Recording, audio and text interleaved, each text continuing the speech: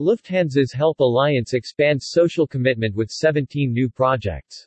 Despite the still noticeable effects of the corona pandemic on project work, Help Alliance is increasing its commitment in Germany and worldwide.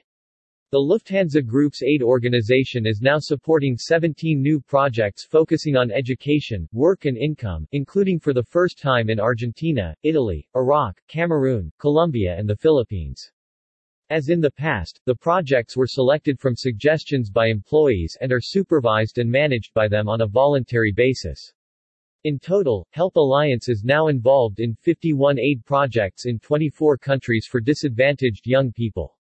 The corona pandemic has further exacerbated the global education crisis. That's why there is so much for us to do as an aid organization right now. The new Help Alliance projects are designed to help provide equal opportunities for children and young people after this difficult time. Education is the key to a successful future, says Andrea Pernkopf, Managing Director of Help Alliance. In the Global South, school closures have had a particularly negative impact on the educational opportunities of children and young people. According to the United Nations Children's Fund, UNICEF, insufficient digitization and a lack of equipment prevented at least one-third of students worldwide from learning from home during the pandemic.